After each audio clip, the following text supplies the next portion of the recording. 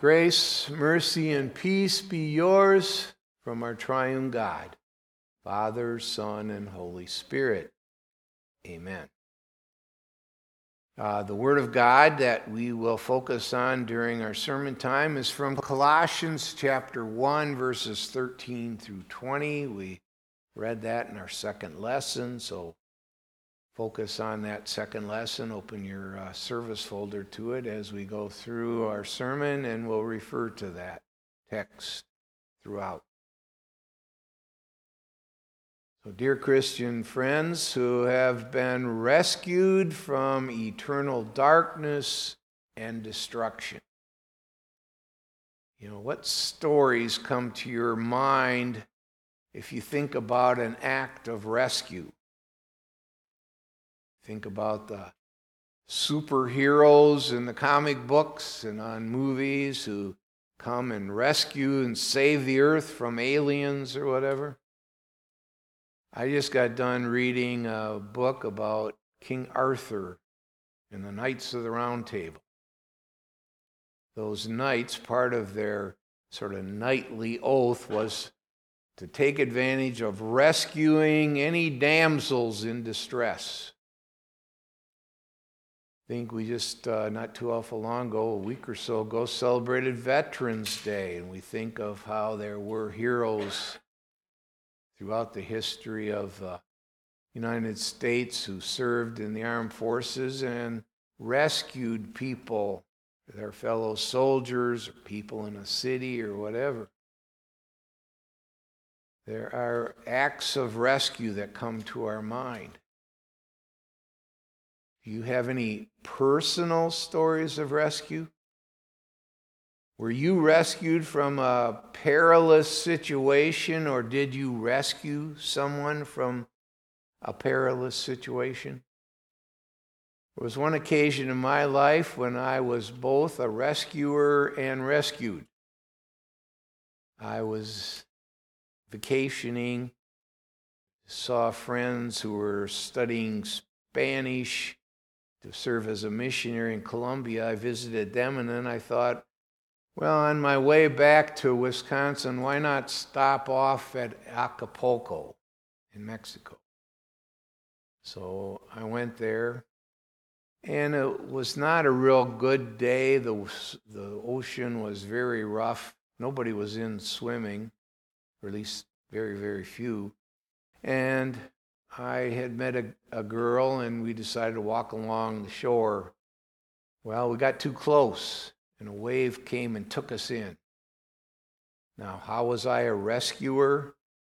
Well, I like to sort of pat myself on the back that I didn't desert this girl that I don't even know her name or never really knew her name. I didn't desert her. I did my best to try to save her and rescue her, but I also started thinking, you idiot, you're going to drown in Acapulco.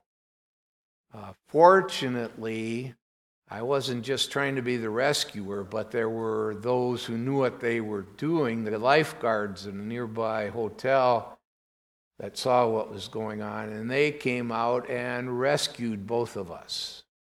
So that's my story of being a rescuer and being rescued. You might have similar stories. But today we're going to not think about all those earthly rescuers. We're going to think about the ultimate rescuer. We're going to think about Jesus Christ. The person we are talking about, well, he was humble, but he was also very powerful. He was one that would do anything for the spiritual, especially welfare of others. And he rescued also many from their physical ailments and problems by performing miracles. It's impossible to list all of the qualities that this person has and all the rescues that he made, because they weren't just rescues made during his earthly ministry. He has rescued millions of people through his death on the cross for the sin of the world.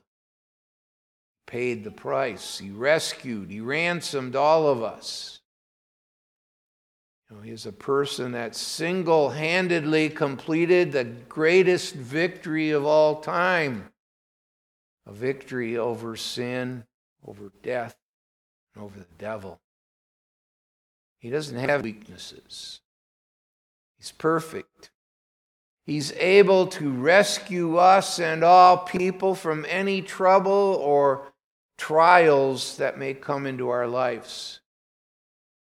We certainly know that Jesus is our perfect rescuer. As we celebrate this last Sunday of the church year, which is called Christ the King Sunday, we focus on the act of rescue that Jesus did and remind ourselves Jesus is our perfect rescue. This he accomplished with his power when he created us, with his love when he rescued us, and with his grace as he sustains us. As we look at these words that God had the Apostle Paul write to the believers in the city of Colossae, we see some beautiful words describing who Jesus, our great rescuer, is.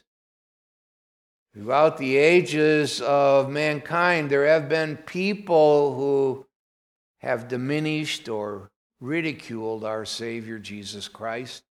And it was no different at the time that Paul wrote our text. There were those who sought to turn the people away from thinking of Jesus as someone all that special. They were pressuring the people to not give Christ that high position of honor. They were trying to say, oh, he's an inferior Savior. False teachers wanted the Colossians to put more trust in them, their earthly teachers, so to speak, or also put more emphasis on themselves. You don't need a Savior. You can save yourself by adhering to the rules and regulations. The false teachers wanted the Colossians to downplay Jesus' role as a Savior of the world. It is for that reason that Paul starts our letter using the words of our text, and he tries to point out that don't be misled. Your Savior is the greatest rescuer of all time. Be sure you remember that. Give him thanks and praise. And one of the greatest false teachings and temptations that the devil likes to use is to say that Jesus was and is not truly God. He was just a man. The devil would like people to think of Jesus as someone who, he was a pretty good person. He did some pretty good things. But God? No, they would not acknowledge the fact that he is God the Son. People continue to use that argument, trying to dissuade us from following Jesus as the Son of God. He was just a man who did some good things. God, they say, wouldn't come down to earth and this way. He would come down. If he was going to come down to earth, he'd be much more glorious and so on if it was really God. Wouldn't have come to earth as a poor carpenter's son. He would have come to earth as a king. People just would not acknowledge the identity of this rescuer who came to the world to save the world. People in the world, the unbelievers, will do anything to tear down what Jesus has accomplished, and to ignore who Jesus is. But our text for this morning, it gives us completely the opposite viewpoint of who Jesus is. Jesus, we're told, is the image of the invisible God. And it says, in Jesus, all God's fullness dwells. All of the power and might of the Godhead dwells in Jesus. Words that God had Paul write show us that Jesus was indeed very special. He was very powerful. He was not just a man, but the God-man, the true God. Jesus, as true God, was present before the creation of the world. It says he is before all things. He is eternal with no beginning, no end. And because we know he was here before the world was created, we can believe the fact that our text says he is before all things. Eternal, no beginning, no end. And because we know he was here before the world was created, we can also believe the words of our text that says, by Jesus all things were created, and all things were created by him and for him. We usually tend to think that it was God the Father who created the world. Well, it was God the Father, but God the Son, God the Holy Spirit were also there taking part in that activity. They all, as members of the triune God, the three-in-one God, worked together in accomplishing the salvation of the world. As we look at these words, we certainly can see that Jesus had the power to accomplish anything that he needed to do for our salvation. This is extremely good news for us. We know that God's perfect creation was ruined when the devil tempted Adam and Eve, and they gave in to that temptation, ate the forbidden fruit, and sinned against God's command and brought sin into the world and contaminated all of us with that sin. When we're born depraved, complete enemies of God. It takes the act of baptism or the act of conversion to lead us away from hell and damnation that we as sinful human beings deserve. Our darkness as we enter this world is so severe and so complete that we were 100% separated from God. We were corrupt through and through. Yes, we were enemies of God. And it's in this complete state of darkness and depravity in which we live that now the great rescuer enters into the picture. Jesus came to rescue us from the condemnation of hell that we all deserve. Jesus came to bring us into his kingdom of light. He came to bring us redemption, which means that our great rescuer used all of his eternal power and might to save the whole world from the captivity of sin and death. He came and substituted himself for us and was punished as we deserved. Our text says, through him, he reconciled us to himself. You know, it was about 35 years ago or so that the wall in Berlin was knocked down, and there was then freedom for people in Germany to go from east to west. That freedom didn't exist under communist rule.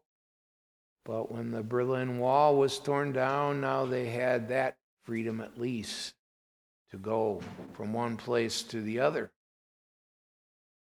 In much the same way, the peace that Jesus brought to us is like a wall of hostility that was set up by all of our sins. That wall has been torn down by our rescuer, Jesus. His life perfect, his death innocent, and his resurrection victorious. He tore down that wall. We now have free access to God. The barriers are gone. There's nothing blocking our path anymore from reaching the destination of heaven. And this peace, we're told in our text, how did it come? Well, it came through Jesus' blood shed on the cross. It's only through the love of God, the love of our great rescuer, that we're saved. And we know all these things that Jesus speaks of about his death are true when we realize that Jesus also rose from the dead on the third day to show his work was complete and that his work was finished. Our text says or calls Jesus the firstborn from among the dead. He is the only person to have conquered death on his own. It is this resurrection message that confirms all the words that Jesus has spoken about the peace that he has brought to us. It is this message that can ease all the fears we have about dying, since we know salvation is ours, that death is merely a step to something much greater, life in heaven. So as we look back through history, we see there have been many people that are called justly heroes because of their actions. But how many of these heroes or rescuers are still here today? They lived a certain number of years on earth. Their actions ceased when they died.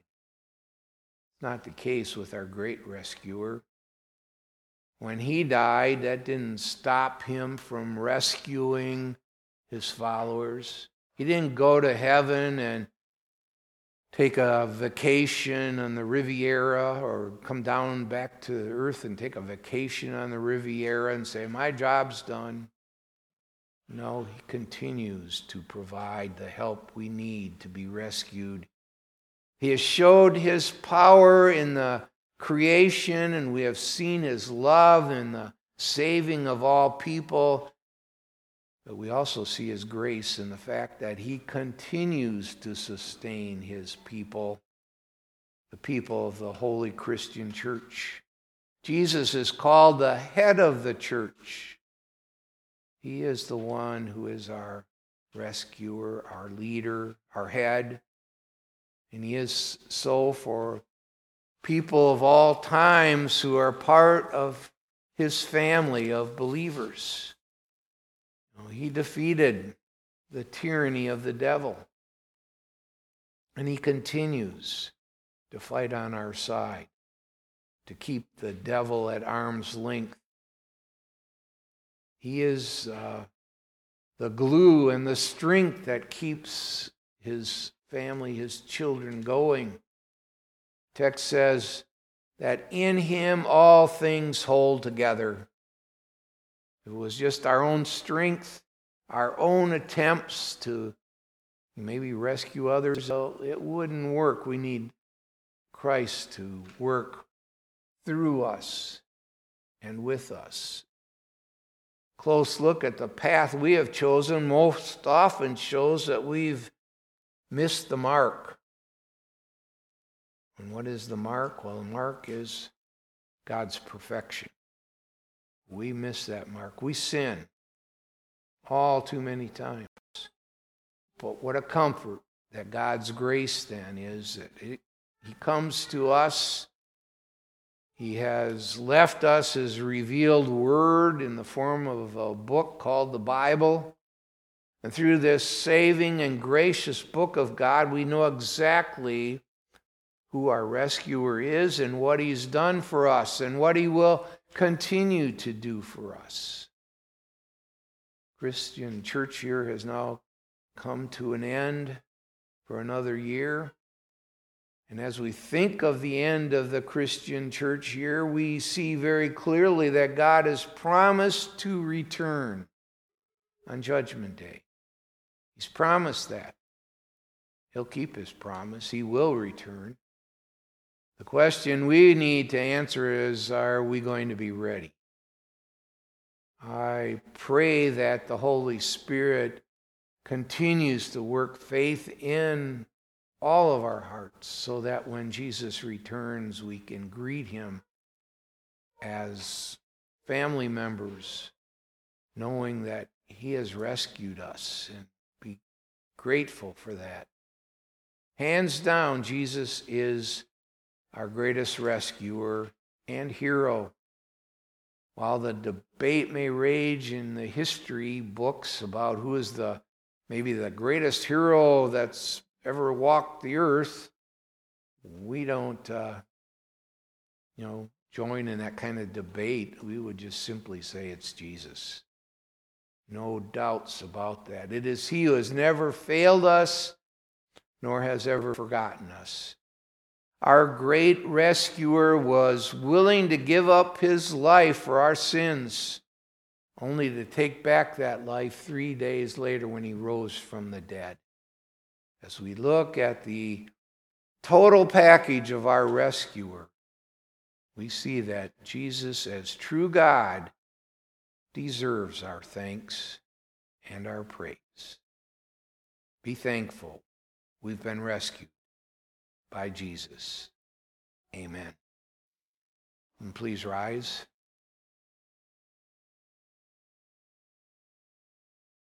And the peace of God, which passes all understanding, shall keep our hearts and our minds through faith in Christ Jesus. Amen.